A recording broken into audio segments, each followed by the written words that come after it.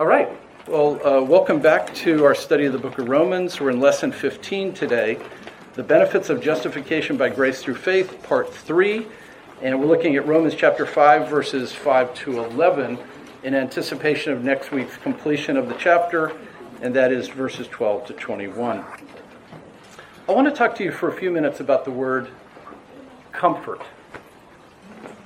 Comfort. Just hearing the word is comforting. And we use that word a lot in a lot of different applications. But I think one of my favorite ways that we use that term is the words comfort food. And you know, it's on a day when it's cold and things haven't been going as well as you would have hoped. And it's just been a long day. And you're like, what should we have for dinner tonight, honey? Because it's been a long day and none of this happened on time. And here we are. What are we going to do? Let's get some comfort food. Now, everybody has their particular comfort food. That is, that food when you're feeling kind of sad, feeling lonely. And then around this time of year, and I'll just throw this in here, when your family's dispersed a little bit and you're like that feeling of, where is home? And comfort food in our culture typically has a couple of different things. Number one, it's something you kind of crave. But number two, it usually re-identifies you with your past, your family, your home life. You grew up on this. This is the food that feels like home. Because even when you're far away from home, if you get a little bit of comfort food, sometimes it makes you feel better. Now, in the South, okay, if you grew up in the South, the real South, then you know that comfort food can be anything from biscuits and gravy, fried okra, right? Some of you are like, what? You know? Liver. Liver for some. Okay, now you're crossing over. You just went north of the Mason-Dixon line. You just went Massachusetts on me, Alan. Okay? But there's those comfort foods that you know, man, that's my thing. That's my go-to place. Comfort. The Bible also talks about comforting one another. 1 Corinthians, 2 Corinthians 1. It talks about God has comforted us so that with the comfort that He's comforted us in our afflictions, we too can comfort others. Interesting. God comforts us in the midst of our afflictions so that we too can then in turn comfort other people. Which leads me to the ultimate comfort, and that is the Holy Spirit. In John chapter 14 and 15, of course, when the Lord is giving the last instructions to the disciple before His crucifixion, He talks to them and He says, now guys, it's going to be to your advantage if I go away. That's an interesting thought. Because they're like, dude, if you ever leave, we're host. You're everything. And He said to them, it will be to your advantage if I leave, because I will send you the Comforter. The Holy Spirit is called 5 times, at least in the book of John, the Comforter. In what respect is He to comfort us? He's not comforting us to say, you're good. It's not a Disney movie. You're good. You be you. I want you to be comfortable with who you are. It's not a Disney movie. He's comforting us in that we used to be God's enemies, and now we have become God's friends through the atoning work of Christ, and we've been brought into a relationship and reconciled. And what used to be, I'm not comfortable in His presence ever. We are now to be comfortable in the presence of God and in what Christ did. It's really the doctrine of assurance. If you just take the comfort food idea back, when you're feeling lonely and you're not at home and things, and you eat that food, there's a warm reassurance of my past and who I am and a moment of kind of bliss. The work of the Holy Spirit is not just meant to make us feel good, but the work in this passage we're going to look at with the work of the Holy Spirit, 3 different ways He brings assurance.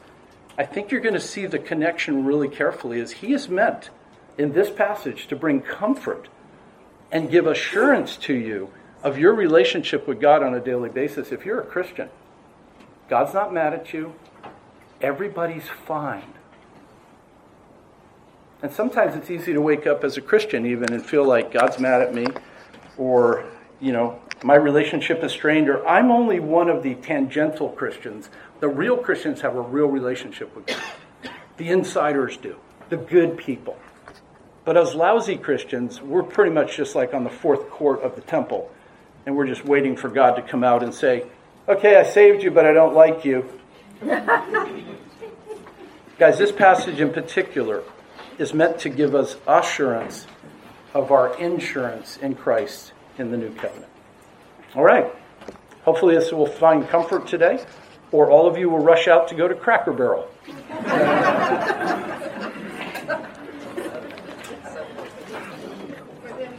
With the white gravy. Oh, wait a minute. I do have a story. Sorry, for those of you who think it's going to be random today. Yes. No, the material I hope is really good. When I was a teenager living in Virginia, my youth group from my home church, we went to Florida for a youth conference. And on the way down there, this is the 1970s, so we're not as cool. There's no internet. Everyone doesn't know the regional foods. We stopped at a truck stop in Georgia to eat, and there's 2 buses of teenagers. We get out, we go in there, and the lady's taking the orders at the counter, and Eric Smith is sitting next to me, another teenager, and she says, with his breakfast, "Would you like grits with that?" To which he says, "Oh, yeah, I'll take one."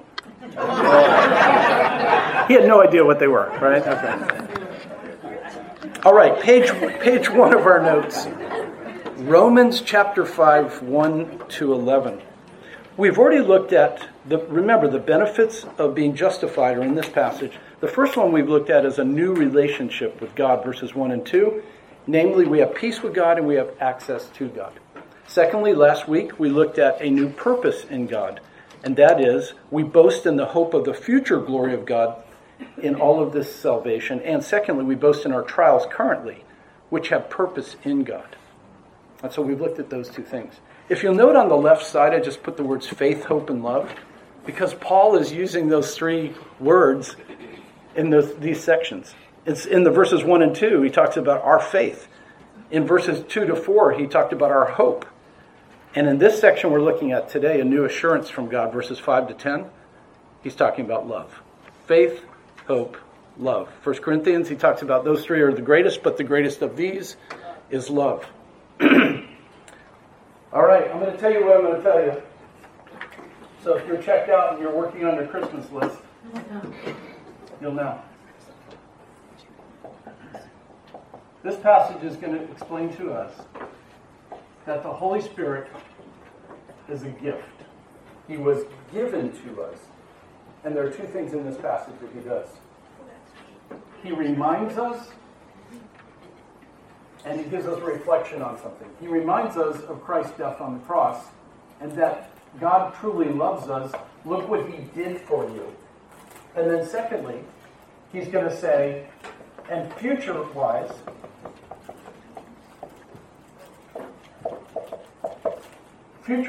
there will be no wrath. Kind of Romans chapter 8, verse 1, there's no condemnation in those who are in Christ Jesus. In this passage, what it's telling us is this. The Holy Spirit's been given to give assurance of those 2 things. That God has loved you and does love you. Look at what he did for you while you were unable to do anything for him. And then secondly, he will protect you from the wrath that comes. What's going to be the consistent theme under those 2 things? The things that are exactly the same are this. We did nothing to earn it or to keep it. That's going to be the reflection point. Because he's going to do the Dayenu 3 times of even more than that, God loves you, but here's the thing. He did it while you were at your worst. The argument in here is while you were yet sinners, while you were ungodly, while you did nothing, while you were helpless. He uses 3 terms. Why does he say that? It's not to say, see how much God loves you and you're not any good, but rather, you did nothing to earn it, and he loved you at your very worst. Paul makes the argument then, if that's the case, how much more? If he paid the ultimate price for us, and he loved us when we're completely unreconcilable, how much more will he give us then? Having done all of that in Christ now, the benefits that come to us, how much more will they be? God's already paid the ultimate price. You know, it's like, and I'll do the Disney World illustration. You do a family vacation, you save your money, you finally go to Disney World, and your children are very excited that you paid that price. You get them there, it's $1 million to do it. You get them in the park, and the child's wondering, are we going to be able to have lunch? Well, maybe not at those prices. But the reality is, if you've done all that, you probably are planning, because you're a good dad or mom, to buy lunch for your children. That's Paul's argument in this passage. If Christ did all of that when you could do nothing, then just think of what he will do. He'll save you from the wrath to come and all of that. Okay? So that's the big picture of the passage. If you fall asleep, you will have already known what we're about to talk about. All right, so let me read here in the middle of page 1, and we'll jump into our actual text. A new assurance from God, verses 5 to 10. And hope does not disappoint. Thank you, Anne, from last week. Before the love of God has been poured out within our hearts through the Holy Spirit, who was given to us. For while we were still helpless, there's his first point. At the right time, Christ died for the ungodly. That's his second point. For one will hardly die for a righteous man, though perhaps for a good man someone would dare even to die. But God demonstrated his love towards us in that while we were yet sinners, his third way of saying it, Christ died for us. Isn't that beautiful? Point of the Holy Spirit again is, Paul's point here is the Holy Spirit was given to us, and the love of God is poured out through the Holy Spirit into your soul, into your person, in your capacities to understand. And you have to understand, I didn't start this. I not only didn't earn it, but I didn't bring anything to the table. But Paul is not trying to hold us down to say, see what sinners you are. He's already done that in the chapters that have gone before. This is the benefit now of knowing, if it was that bad, how much more wonderful will it be in a relationship in which you don't have to earn it. So, he demonstrated his own love towards us in that while we were yet sinners, Christ died for us. Much more then, there we go, Dayenu, having now been justified by his blood, we shall be saved from the wrath of God future. Look how much he loved you when you did nothing. If that's the case, how much more will his salvation keep you from the wrath to come? If he put this earnest down, if Christ paid the price, he's going to make sure you're saved. You're not going to get lost along the way. Verse 10, for if, while we were enemies, his fourth way of saying it, we were reconciled to God through the death of his Son, much more, having been reconciled, we shall be saved by his life. Okay? Basic argument, Paul's thrown it out there, and that's the basic point up here. If he's done that, how much more will he not also preserve you and not let you perish? That's the point. All right, let's go to page 2 and dive into our text more formally.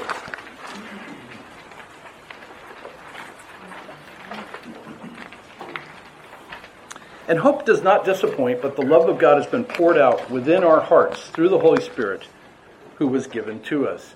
What do we have then? We have the witness of the indwelling Spirit that we are loved by God. How do we understand that? I've simply broken down that verse and said, because the love of God has been poured out, because the hope spoken of in the preceding verses, when it said we hope in the Lord, we exult in the Lord, we have the hope of those things, finds its origin in the work of the Spirit in pouring out the love of God in our hearts. I'm going to say this another way, make this really simple back. In the verses that preceded it, we were told that we exult in our future, our trials and our future. What Paul is telling us here is that hope did not come from us even. And hope does not disappoint because the love of God has been poured out within our hearts through the Holy Spirit. Why doesn't that hope disappoint? Why do we fail to stop hoping? Why is hope not something that runs into a dead end? Because the Holy Spirit's come and been poured out inside of you so as to continue to tell you to hope. Even hope comes from the Holy Spirit. Salvation is of the Lord, and so is hope as well. The love of God has been poured out in our souls. It's the reassuring truth of God's objective love for us demonstrated in the death of Christ. I have a question. Yes, ma'am. Is there a difference in the life of a believer between the Holy Spirit and the soul? Does the Holy Spirit occupy the soul, or are they two different? Great question. The question is, does the Holy Spirit occupy the soul, and what's the difference within that? I'm going to draw you a picture, and it will solve everything. I like that.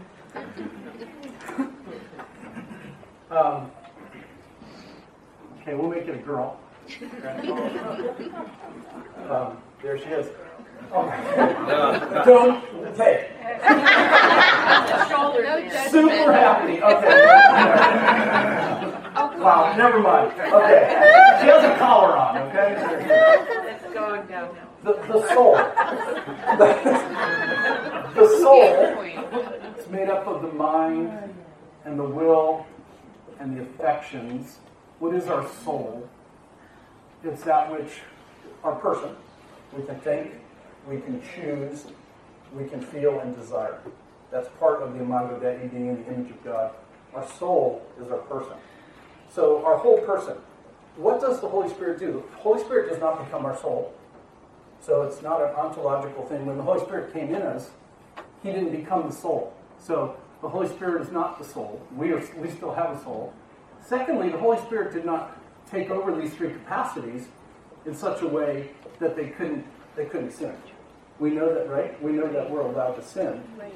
And yet he works with those capacities in his various ministries, like illumination. The ministry of illumination, he helps you understand the word, right? The ministry of the filling of the Holy Spirit has to do with control. And he takes control. The Holy Spirit will take control at a season when you yield it to him. Right. But the Holy Spirit is not us, and the Holy Spirit does not permanently take over those pieces. If he did, then we'd be in heaven, in a way. So we are still acting and doing, and we're making free moral choices now as saved people. But the Holy Spirit is working on those things. He's come to permanently indwell, and he's working behind the scenes to motivate, to encourage, and part of that motivation is read the Bible. Yeah. Right? We have to act too. And so the Word of God is the author, the Holy Spirit is the author of the Scriptures through the prophets. Mm-hmm. And so he says, read the book. And then he helps us understand the book. Mm-hmm. And the book is what God uses to transform the mind, Romans 12, 1 and 2, right? And so all of that is part of what the Spirit is doing, but he uses the book, and then he uses his ministries to bring the book into the fruit of the Holy Spirit. So I don't know if that's helpful or if I'm not even answering your question. You're like, no, it was more simple. No, I think that you explained it well, that basically they're still separate, but the Holy Spirit influences these parts or aspects of... That is a really well said. Yeah, influence, I think, is the thing. Well, you used that word. I took it. I was brilliant then. Of course I said that. So exactly. And so we will get, Lord willing, in chapters 6, 7, and 8, Paul describes the relationship of the Holy Spirit to the believer, particularly chapter 8, as we know, because that's where he's going. He's like, now how does this actually work in practice?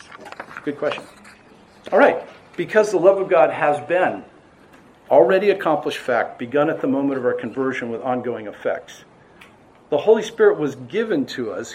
It has been the truth that he's already poured it out. This is not a daily occurrence. It has continued ramifications. The spring is open, but the spring was open the day you were saved. And the Spirit poured out all of this, has poured out. Guys, this word here is to understand it's not a little trickle. Okay? It's a massive outpouring in every part, every capacity to remind you in your desires, in your affections. God is working in a way through those to help you love what you should love in your mind so you believe what you should believe. The Holy Spirit is working the love of God into you to keep telling you two things. Christ has done everything. You're good. Yeah, but what if you're good? I think the biggest point I would say, and I've said to myself this week in this text, is that if I really truly understand this text, I am understanding that the Holy Spirit is telling me that you didn't have anything to bring to the table, so what makes you think you do now?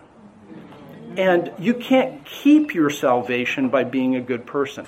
Yes, evidence. Yes, fruit. We're getting there, okay? Hold on for that. Chapter 6 to 8 talks about fruit and evidence and whatever, but not at the expense of identity. This chapter and next are all about being in union with Christ. In Christ, you're in Christ. And in that place, you are secure in what God has done. So I'm not going to bring anything. You start feeling as a Christian sometimes, I would have thought that I was going to be farther along by now. I became a Christian in 1977, 45 years ago. And you would think at the time when you're getting discipled, you're starting to witness people, the Spirit's doing mighty things, you're thinking your trajectory. Mm-hmm. Going to be the Apostle Paul. But then you get to be 63 years old like I am, and I can't find my car keys in the morning. A little bit of disparity. The Spirit pours out into us to continuously remind us, you are loved, you didn't earn this, even your hope comes from the Holy Spirit. And all of this is to tell you that He did it, not you, and you're just fine with the Lord. Now, am I saying you're just fine if you're sinning? That's a whole other chapter. Right? Chapter 6 starts out with this question. Should we continue in sin that grace may abound? See, that'd be the logical question if you hear the Apostle Paul for the first 5 chapters. In fact, if you hear me preach Paul properly, you should be concerned I'm preaching a very easy gospel and just to tell you you're fine with the Lord. You should hear that as a message through the first 5 chapters. Why? Because that's what Paul's saying. He's not telling you how to be saved all the time. He's telling you this is what God has done. Chapter 6 will say, now that that's true, should we go back? Is sinning more a sure circuit to get more grace? Because that's what the first 5 chapters told you. When you were terrible, God gave you amazing grace. You could logically think, so I should act terrible so that I get more attention. You're like a bad child. But Paul is warning us in the next chapter. So stay with this, though. The logical conclusion of this would be to say, Paul, you're making this too easy. No, God made it easy. God made it easy. I use this term poured out, the little diagram in the middle or the picture rather. I just wanted to note this word is used in multiple places in the New Testament. In Revelation 16, when the bowl judgments are poured out on the earth, it's God's wrath poured out on the entire earth. Same word. And then the Spirit was poured out. Acts chapter 2. God says in the book of Joel, and then in Acts chapter 2 through Peter, the Spirit will be poured out, beginning with the day of Pentecost. Poured out, not just trickled out. Then that Spirit in us, Paul is saying in this chapter, that Spirit who was poured out is going to pour love out inside of you. Guys, you're like a 1967 love bus. Never mind. Now, where is this love poured out? Is this just a general blob of love? It's within our hearts, in our very souls. The term can mean the whole person in our heart, or sometimes an aspect of the whole person, such as the mind or the affections. When the word heart is used in the New Testament, it either usually is the whole, in your heart, the person, or sometimes it's talking about the way you think in your heart, or the way you feel, or passions in your heart, the desires of your heart may aspect it. The point of it is, though, where was this poured out? Within your soul, within your heart, in those capacities. And where did it come from? Through the Holy Spirit.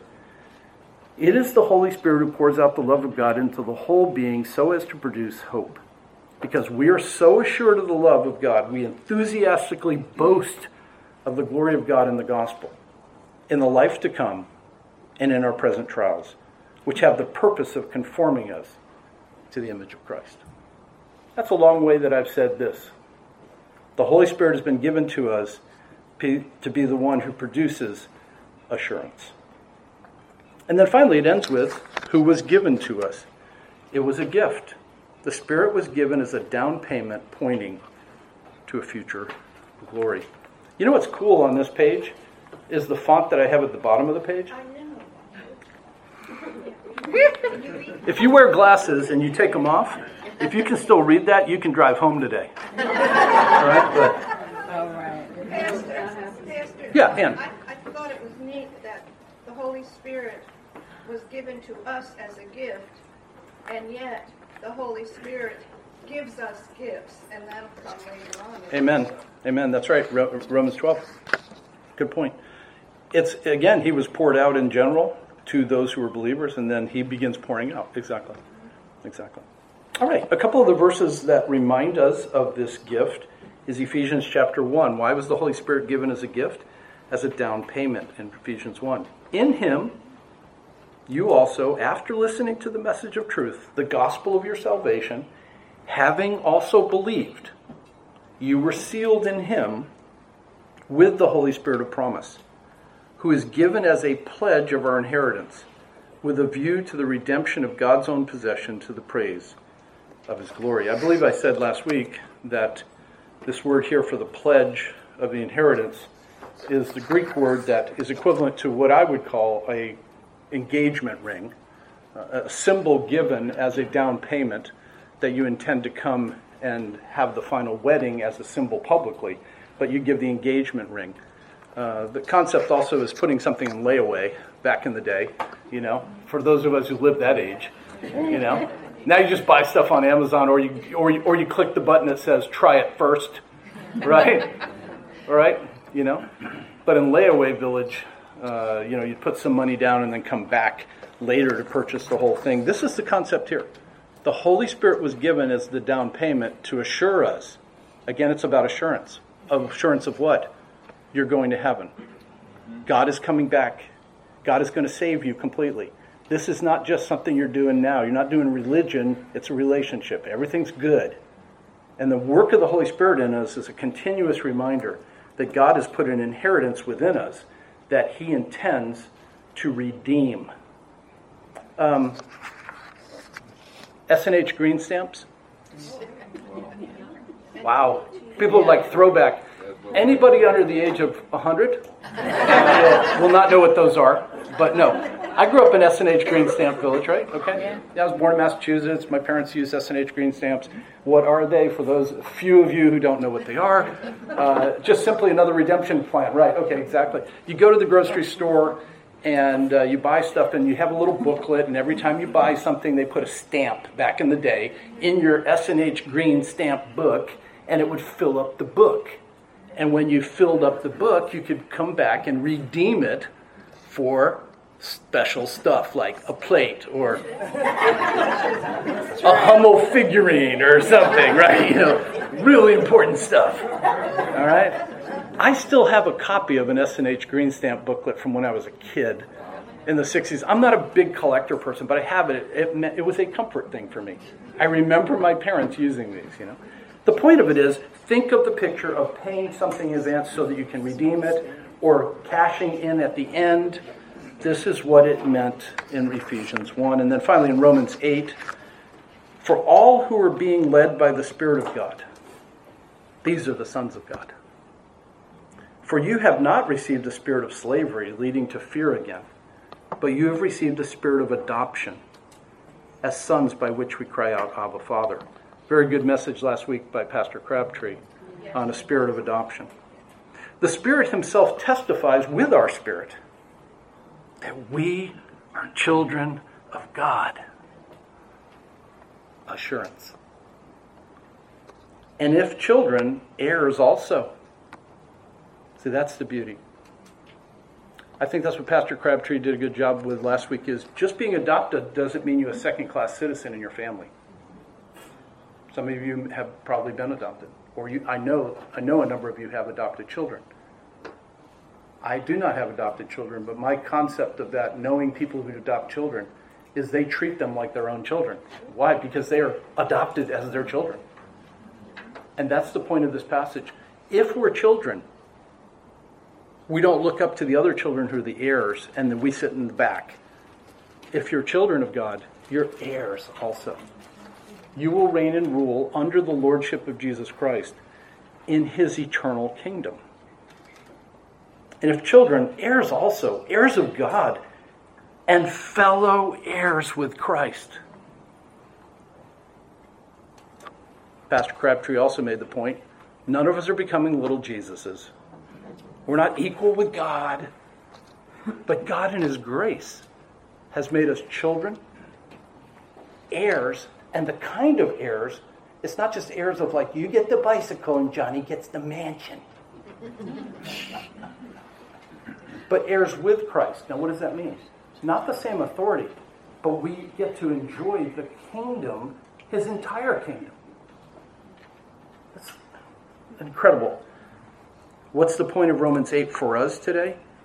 If you're led by the Spirit, he's telling you this. Do you know that of yourself?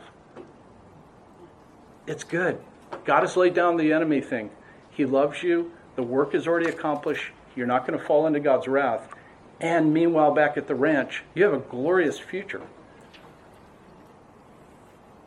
Hey man, the Ravens could lose today. But you're still going to get to go to heaven. And if indeed we suffer with him so that we may also be glorified with him, points back or points to our one we did last week. That is, God uses trials to bring us through them to show us that a future glory awaits us. Could you please read the bottom for those of us who are more visually? Yeah, it says, Dave Doyle is perhaps the greatest teacher who ever lived. And a small basket is at the... and there's a small basket at the back to put financial endowments in. So Ann, if you just go ahead and do that on the way out, that'd be good. Yeah, so, it says the following. It's a quote by Jonathan Edwards. Grace, that is grace in our lives that we experience through the Holy Spirit. Grace is the seed of glory, the dawning of glory in the heart, and therefore grace is the earnest of the future inheritance. It's another way of saying Ephesians chapter 1. When we experience God's grace and the work of the Spirit, Romans 8, we are led by the Spirit. That grace, that reality, because it's a grace gift. Hope is a gift, faith is a gift, love is a gift, all of that. Because of those gifts of grace, when we experience them, they're just one more indicator light on the dashboard of our salvation that the engine is well. All right? Yeah. All right, page 3. Best day ever. Man, we're going to heaven. Hallelujah. It's a pretty good deal.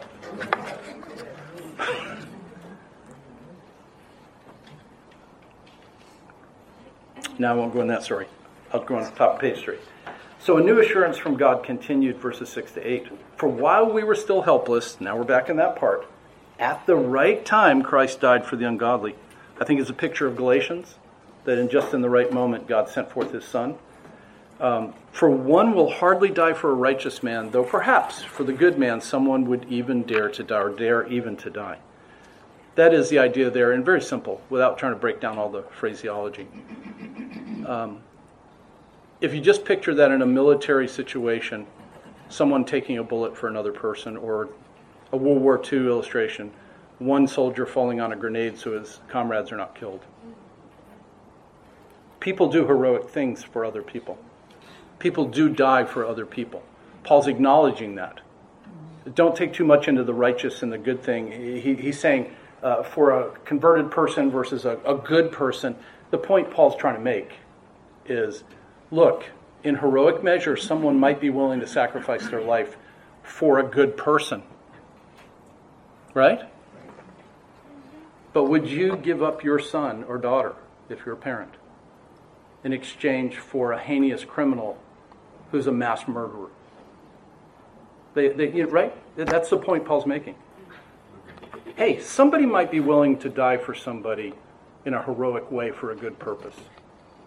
But God died for you when you were a terrible person. That's the difference between the kind of death that Christ died.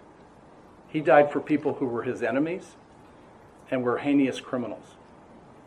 And God the Father gave up his Son for such. So that's the point. For verse 7 again. For one will hardly die for a righteous man, though perhaps for a good man someone would even dare to die. But God demonstrated his love towards us in that while we were yet sinners, Christ died for us. No reason to die for us. No good people. Well, I have to do it then. Paul's point here in verses 6 to 8. That's it. Class is over. Paul's point here in 6 to 8 is pretty simple. We didn't earn it, and God did it while we were at our very worst. Many of you were here for the beginning of this class, and we're in chapter 3 where we talked about total depravity. As you see on the left side, I put in big orange background. We're going to look at Romans 3, 10 to 20 quickly. We're going to have to revisit that. Why? That's Paul's point. While we were ungodly, while we were no good. If you're just joining this course, I hope that this is helpful. It'll be a quick review. But what is Paul talking about? He's talking about total inability. The inability to actually do anything on our behalf. Don't lose that. Stay with me. And here we go. So number 2, under that thing, we have the witness of the death of Christ, that we are loved by God. What are the keys to understanding this? His use of the words helpless, the ungodly, while we were yet sinners. And he demonstrated this to us because we couldn't do anything. If you remember, Romans 3, 10 to 20, on the left side it says this. As it is written, there's none righteous, not even one. There's none who understands. There's none who seeks for God. All have turned aside. Together they have become useless. There is none who does good. There's not even one. Their throat is an open grave. With their tongues they keep deceiving. The poison of asps is under their lips. Whose mouth is full of cursings and bitterness. Their teeth are swift to shed blood. Their feet, rather. That might be too. Destruction and misery. That's a 2-year-old biting you. Destruction and misery are in their paths, and the path of peace they have not known. There is no fear of God before their eyes. Now we know that whatever the law says, it speaks to those who are under the law, so that every mouth may be closed and all the world may become accountable to God. And verse 20, and because by the works of the law, no flesh will be justified in his sight, for through the law comes the knowledge of sin. We've been through that passage, but I encourage you to look at that little boxed-in area on the right side, and that is a summary of what we just looked at. Before Christ saved us, our standing was we were not righteous. Our minds we did not understand. Our affections, none who seeks for God, we did not value him. Our plans, we've all turned aside from God's plan. Our merit, we've become useless. Our works, none who does good. Our words, throat, tongue, lips, mouth. Our walk, their feet are swift to shed blood. Our wake, we leave behind us destruction and misery in our path. Our way, the path of peace we have not known. And our worldview is no fear of God before their eyes. That is our picture before God saved us. So again, when we witness to others, no matter how much they seem like they're good people and they're running the Salvation Army, the goodwill or the whatever, or they're doing something in the name of God, everyone is not only a sinner but totally unable to please God and to reconcile it.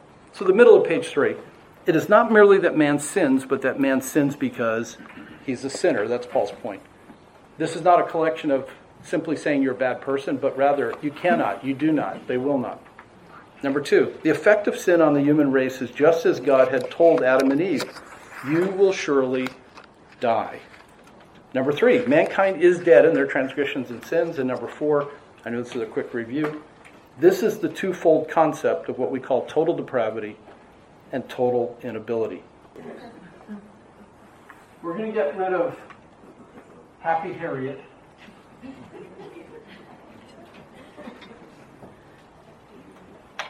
And we're going to put up a sad person. Who is it? Sulking Sal? I don't know. Okay. All right, back to the mind, will, and affections. Whoops. Mind, will, affections. What we looked at in Romans 3 and what we're quickly reviewing is this. Every person is unable to please God, and we're in a closed system spiritually. We're dead towards God. Death is not annihilation, but separation, as we know. We are separated from God in our minds. We do not understand, according to this passage. We don't desire God, and we never choose the right path about the lordship of Christ and God's eternal purposes. People do religious things and they do good things, but they are dead towards God's true gospel. unless God does something. God must come and bring energy into a dead system. We've already done the total depravity thing, doing this quickly for those who weren't here possibly.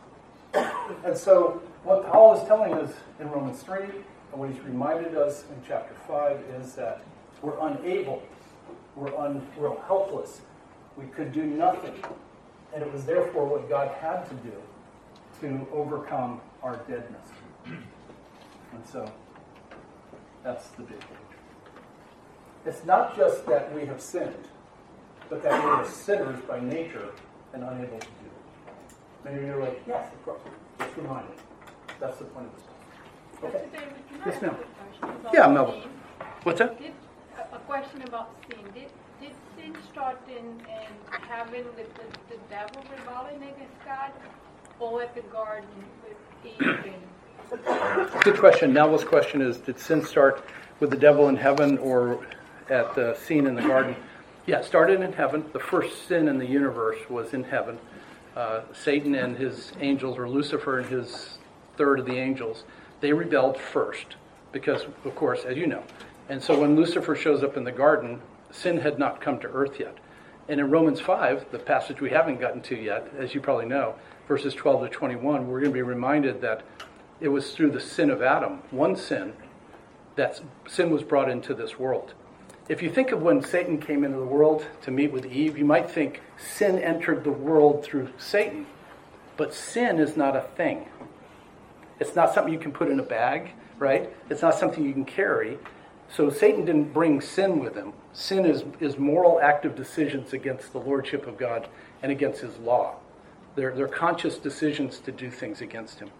And so the first sin in the world under Adam's jurisdiction was through Adam. And again, Eve kind of sins first, if you will, chronologically, except it looks like, but actually it's, Adam is the representative, you know all of this, and that's why he has accounted that. But secondly, it's the silence of Adam. That as the leader, he should have been saying, Eve, no, don't do that. But apparently he's like, yeah, sure. So his sin is twice, if you will, that he was supposed to lead. But yeah, sin came through Satan, but the first sinner in the human race, of course, is Adam. So. And then he blamed Eve. Then he blamed Eve. That's good. That's been gone. Yeah. Basically, right. The woman you gave me. Blame God. Blame God that he gave me. And then it was the serpent. Yeah. And now we just say it's the government. They made me do it. All right, bottom of the page 3 then, to read it, just to define more quickly, what is total depravity then? Total depravity is that every capacity, mind, will, and affections of man has become spiritually polluted and dead towards God. Still active, but dead towards God. The mind, the will, the affections, spiritual sight, spiritual hearing, spiritual understanding are all dead. Death is not annihilation, but separation. What is total inability? Well, if that is true, every capacity has been caused to be dead. Then we're unable to do anything about our situation. Total inability is man does not have any ability to remedy their condition before God. All right, bottom of page 3. All men are totally depraved. Their wills are in bondage to their depraved minds and depraved affections or emotions. Men's wills are free to choose anything from their minds believe and their affections desire. Isn't that good? Men are making free choices inside a closed system. Anything their mind tells them is good, they're free to choose it. Anything they desire, they're free to choose it with their will. So they're making free choices inside a closed system. They're always going to choose against the lordship of Christ and the truth of the gospel. Free choices, and I'll continue. Unfortunately, the scripture tells us that all men's minds are enemies of God and cannot be otherwise except through God's regenerative power. Also, scripture tells us that all men hate God and no one seeks after God. We just read that. The net result is that while men are making free moral choices with their wills, they're only choosing off the buffet of their fallen, God-hating, non-understanding minds and affections, which will always inform their will to choose against the lordship and glory of God. Thus all men are responsible for their choices, freely made. Now, Romans chapter 9, 10, and 11, Paul is then going to talk about sovereignty and responsibility and how that all works. If you've got a lot of questions about that, how does that all work? And how could God choose and man sinner? How could he be capable? How could he be culpable for his sins if God chose the world? And in chapter 9, 10, and 11, Paul addresses those questions. Stay on the gospel bus here. All right, page 4. Woo! Working through this. Verses 9 and 10 then. This is that third aspect of assurance. 9. Much more then, having now been justified by his blood, we shall be saved from the wrath of God through him. For if, while we were enemies, we were reconciled to God through the death of his Son, much more, having been reconciled, we will be saved by his life. It's a much more day. So number 3, we have the promise of freedom from the wrath of God to come. Keys to understanding here is much more than. Paul's argument is really cool. Argumentum a fortiori. All right, I did it. I did an R.C. Sproul. Literally, it means an argument from the stronger reason. Is a form of argumentation that draws upon existing confidence in a proposition to argue in favor of a second proposition that is held to be implicit in, and even more certain than the first. Here would be 2 examples I put. If a person can afford to spend $100 on something, we can safely assume that they'd be able to afford an item that was only $10. Now, it's not logically necessity. A person may have only $100 check on them and could use that. I'm making up and they couldn't split it into tens, technically, but we could say if a person has the wealth to do 100, they're probably able to do a 10. And secondly, if a person can run a 4-minute mile, though we know that the record is like 3 minutes and 43 seconds or whatever. But if a person could run a 4-minute mile, then we assume that they could run a 5-minute mile, right? They could do less than that. Paul's argument is simply that, the much mores. If God did all that, and he's got $1 million, he's going to be able to buy you a candy bar at Disney World or whatever, okay? He's got this, okay? If he sent his eternal Son to take on human flesh and die in the complexion of the crosswork of Christ, he's got the rest of this. But how do I know I'm going to get to heaven? I want to say something about assurance on that regard. When we look at the Hall of Faith in Hebrews 11 about all those saints in the Old Testament who amazing faith in all those circumstances, and we look at what they had to believe, we often say to ourselves, man, look at their faith. I mean, they had no evidence that that was going to take place. Noah had never seen rain come out of the sky, but he believed God. I'm going to say this about assurance of salvation. Assurance comes from within. The Holy Spirit is telling you you're a child of God. But you need to believe that. Doubt is one thing. Unbelief is another. We all have doubts. Am I truly saved? Or, man, how could I be living like this? Or whatever. The doubts come and go. But unbelief is saying, I can't possibly be a Christian, even though I've trusted in Christ as my Savior. At the end of the day, assurance is believing that what Jesus said is true. If you believe on me, you will have eternal life. And it is not based on all the other stuff and the fruits that we're going to get to. Your salvation, its bottom line assurance, is based on the foundation of the promise of God, not on the fruit you bear. That is true. God has ordained what will happen. But one thing, and we're going to get there, Lord willing, and I'm sure you have, I don't know if you have questions or you're making a statement, but one of the beauties that what we're not saying and what the Bible is not saying is that God makes people go to hell. And so the implication, and we've got a long way to build this road. But it's not that everybody wants to go to heaven, right? And God says, no, you can't go to heaven even though you want to. But you people over here are going to get to go to heaven. That would be unfair if everyone wanted to believe.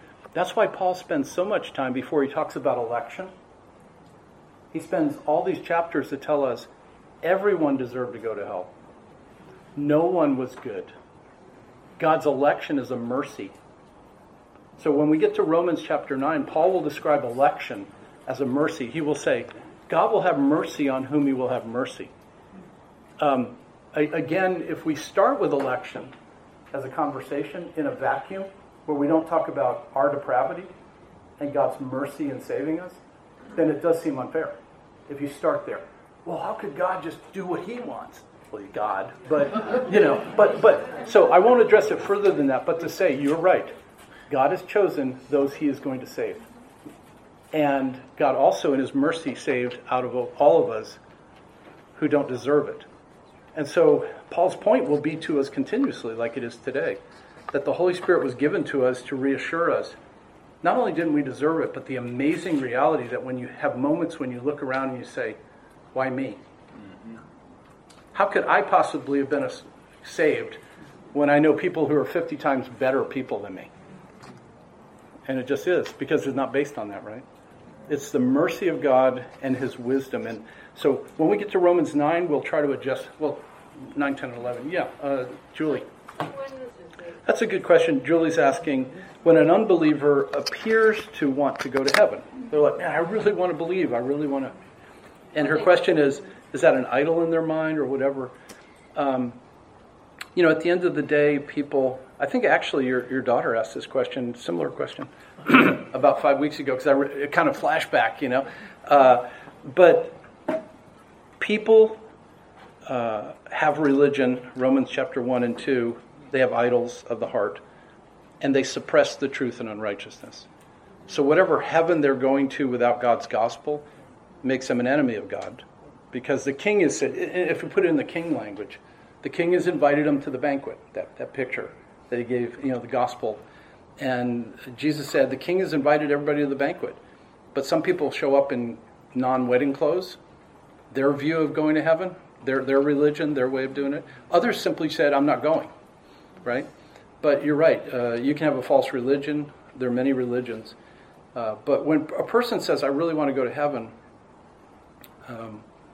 but they don't want to do it on God's terms, that's just kind of the demonstration, of the rebellion. So, yeah, Steve. I would say when they try to enter the sheep gate through that's right. Anywhere other than the door.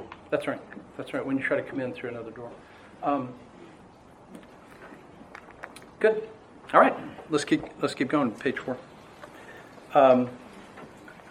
And Jesus said in Matthew 7 regarding all of this, so if you, despite being evil, know how to give good gifts to your children, how much more will your Father who is in heaven give good gifts to those who ask him? Why is that passage in there? How much more? Paul also said in Romans 8, he did not spare his own son, but delivered him over for us all. How will he not also with him freely give us all things? That's the verse that we ought to, if you're going to get a tattoo, I mentioned another verse, Romans 4:5. But if you're getting a tattoo on, am I secure in Christ? The answer is yes. And God will not give you just small things after he gave you the big thing. All right, John Piper at the bottom of page 4. Much more, we're saved from wrath. What does he say about that? Now do you see how this phrase, much more, is functioning? Children, consider this illustration, he said while preaching. You move with your parents into a new neighborhood, and during the first night, a fire breaks out in your house. Your neighbor, let's call him Mr. Peterson, sees the smoke, calls the fire department, breaks a window, wakes everybody up, crawls inside, gets your mom and dad to safety, but they have passed out. He hears you calling from an upstairs bedroom where the firefighters, before the firefighters arrive. He dashes up the stairs, wets a blanket in the bathtub, plunges through flames in the hall, wraps you in the blanket, and brings you safely outside with terrible burns on his arms and face. Over the next months, you become very close friends with your Mr. Peterson and visit him in the hospital. And one morning after he gets home, you ask him, Mr. Peterson, will you come over this afternoon and show me a new trick with my yo-yo? Mr. Peterson, just go with this. Mr. Peterson says, sure, I'd love to. But during the day, you start to wonder if he really will come. And you say to your father, I'm not sure Mr. Peterson will come this afternoon. He might forget, or maybe he really doesn't care about a little kid like me. And then your father says, you know what? If Mr. Peterson was willing to run through the fire to save you at the risk of his own life and getting terrible burns, how much more will he be willing to come over and show you a new trick on your yo-yo right this afternoon? If he did the hard thing for you, then all the more surely he will do the easy thing. So if Mr. Peterson risked his life to save you when he didn't even know you yet, how much more now that you're friends will he keep his word and come to play with you? And God has done the hardest thing in sacrificing his son to reconcile his enemies. How shall he not save his friends? He will. Much more. He will. It's good, isn't it? It's good. Yeah. I wonder if God will get me through this trial. All right, page 5. So I've put a little, I keep wanting to say diagram, little chart up on top of page 5. That's really the first thing I drew up on the board, and that is God's assurance of his love is through the Holy Spirit who'd been poured out into our lives, and the Holy Spirit pours out the love of God. And there's a present tense reality that the indwelling of the Spirit is the present tense assurance that you're saved. Those who are walking present tense in the Spirit should be, oh, I've got the Spirit. Secondly, the pouring out of the Spirit in our lives has a past tense reality. You were saved, look what he already did. And the future tense of what the Holy Spirit's pouring out of love does, we are not going to be under God's wrath. We're going to be saved by Christ's life. The point of it all is it's a gift. The Holy Spirit was a gift. He was given to you. Christ died for you. It was a gift. And the future exemption from wrath is a gift of God. So we're saved by his life. Paul introduces the doctrinal and practical theme of union with Christ. In chapter 6, Paul will begin to develop this truth as a key component of sanctification and service. And I just simply want to read again Romans 6:1 and a few other verses. So what shall we say then? Are we to continue in sin so that grace may increase? May it never be. How shall we who died to sin still live in it? Or do you not know that all of us who have been baptized into Christ Jesus have been baptized into his death? Therefore we have been buried with him through baptism into death, so that as Christ was raised from the dead through the glory of the Father, so too we might walk in newness of life. Verse 5. For if we have become united with him in the likeness of his death, certainly we shall be in the likeness of his resurrection. Knowing this, that our old self was crucified with him in order that our body of sin might be done away with, so that we would no longer be slaves to sin. For he who has died is freed from sin. Well, that's where we're going, Lord willing, in 2 weeks, Romans chapter 6. And it's Paul's implication. If all of this is true and you're in Christ, not in Adam, that's how chapter 5 will end, then this is true of you in Christ. And it will be the basis. Identity in Christ, union with Christ, is the basis of our behavior, not the other way around. Okay? All right. I will. I've got 15 minutes. I don't know if I have 15 minutes of your attention, but we'll do this. Middle of page 5 to complete our point. And verse 11, we have a new worship of God. New assurance, new worship. And not only this, but we also exalt in God through our Lord Jesus Christ, through whom we have now received the reconciliation. Let me say it this way. Why is this a new promise? Because it goes back to the exalting God. The other one was we exalt in the hope of the glory of God, and we exalt in our trials. This one's really simple and straightforward. Not only this, he says, but we exalt in God. Joyful explanation, being in God. Our worship is now turned God-centered, is the point, instead of just religion. We boast in God because of all that Christ has done. We glorify God for who he is, not simply for the gifts he's given us. God's glory through Christ has become our chief end. But even in this, God has rewarded us with joy for pursuing him. We all know the Shorter Catechism, Westminster. What's the chief end of man? Man's chief end is to glorify God and enjoy him forever. Jonathan Edwards, in picking that up, said, God's purpose for my life was that I have a passion for God's glory, and I have a passion for my joy in that glory, and that these two are one passion. I almost said how many. I don't need a raise of hands, but many of you have read Piper's material, John Piper's material on this, and what he calls Christian hedonism. Now, I don't want to get into a whole theology of Piper. I'm not a big Piperian or something. But where Jonathan Edwards and Piper in the past generation here have reminded us of this, that it is our joy flows from the greatest command God is giving us, and that is to love him. And Piper has a great phrase in which he just simply says, God is most glorified in us when we are most satisfied in him. And, how many of my works Do you love God? Are you satisfied in His presence? Are you finding reality in His person? Well, that brings the most glory to Him because it demonstrates that His person is worthy of worship, not simply His gifts. And, the illustration I give all the time because it's the one I've seen happen many times in the grocery store. It just seems like when you're up there, you've got the cart, there's children in the cart, and they put everything right there where the children could be tempted to sin against their parents. And they put it at the lowest possible level. And so the child's there, like, I want that. I've got to have the penguin with the chicken on it. And I got to have that. I want that really bad. And you see all that happening. And you don't think totally, hey, that's a bad child. You think, why isn't the parent doing something?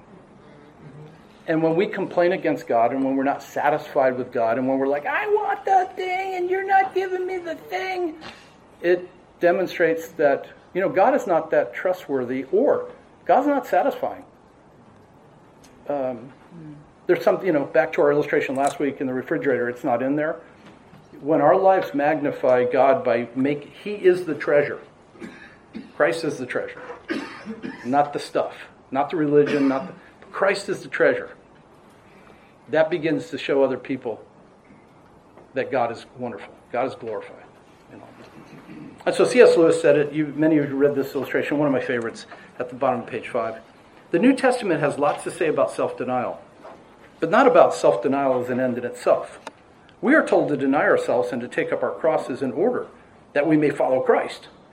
And nearly every description of what we shall ultimately find, if we do so, appeals to desire.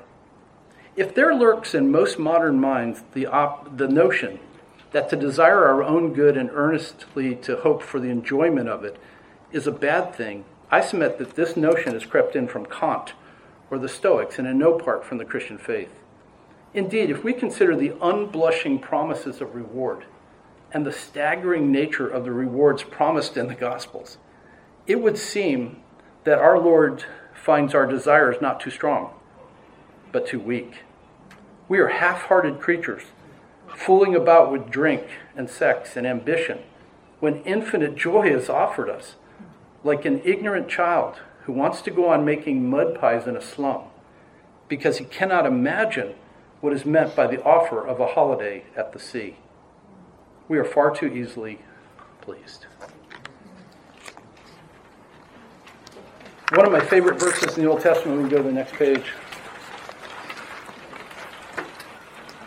is I believe in the book of Numbers, but when God says to Israel, this is why you're going to be disciplined, because you refuse to be happy.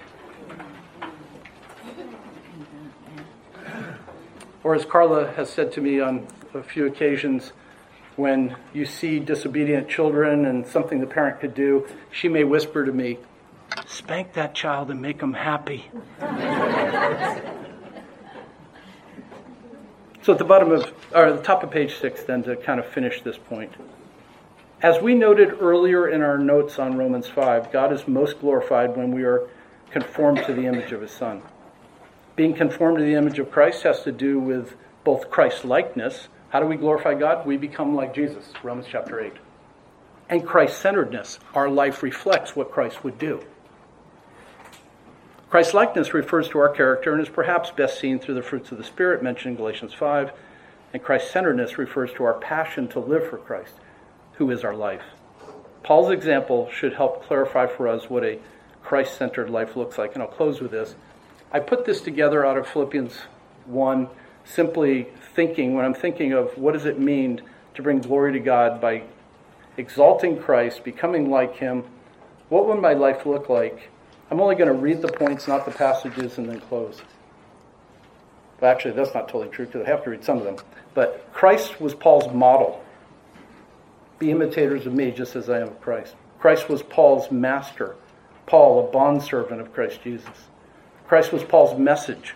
And when I came to you, brothers and sisters, I did not come as someone superior in speaking ability or wisdom as I proclaimed to you the testimony of God. For I determined to know nothing among you except Jesus Christ and Him crucified. Next page. For Christ, when Paul said, Christ is my life, This is what he's talking about. Christ was Paul's mission. But I do not consider my life of any account as dear to myself, so that I may finish my course and the ministry which I received from the Lord Jesus. Next verse there, 1 Corinthians 9. I do all things for the sake of the gospel. 2 Timothy. For this reason I endure all things for the sake of those who are chosen, so that they also may obtain the salvation which is in Christ Jesus. Number 5, Christ was Paul's means. I have been crucified with Christ, but it's no longer I who live, but Christ lives in me. And the life which I now have in the flesh, I live by faith in the Son of God who loved me and gave himself for me. I can do all things through him who strengthens me. Christ was Paul's meaning. For me to live is Christ, and to die is gain. Christ was Paul's merit, and may be found in him, not having righteousness of my own derived from the law, but that which is through faith in Christ. Christ was Paul's motive. Brothers and sisters, I do not regard myself as having taken hold of it yet. For one thing I do, forgetting what lies behind and reaching forward to what lies ahead, I press forward or toward the goal for the prize of the upward call of God in Christ Jesus. And Christ was Paul's measuring stick. How did he know he was doing life in its most general purpose? Philippians 3. For whatever things were gained to me, these things I have counted as loss because of Christ. More than that, I count all things to be lost in view of the surpassing value of knowing Christ Jesus my Lord, for whom I have suffered the loss of all things and count them rubbish, so that I may gain Christ. We are destroying arguments and all the arrogant raised against the knowledge of God, and we're taking every thought captive to the obedience of Christ. So that final point in verse 11 is, we now have a new worship that is God-centered, not us-centered. And it's that we become more like Christ. We act in Christ's manner. Those are reflections of what a worshipful life with Christ at the center. Let me pray.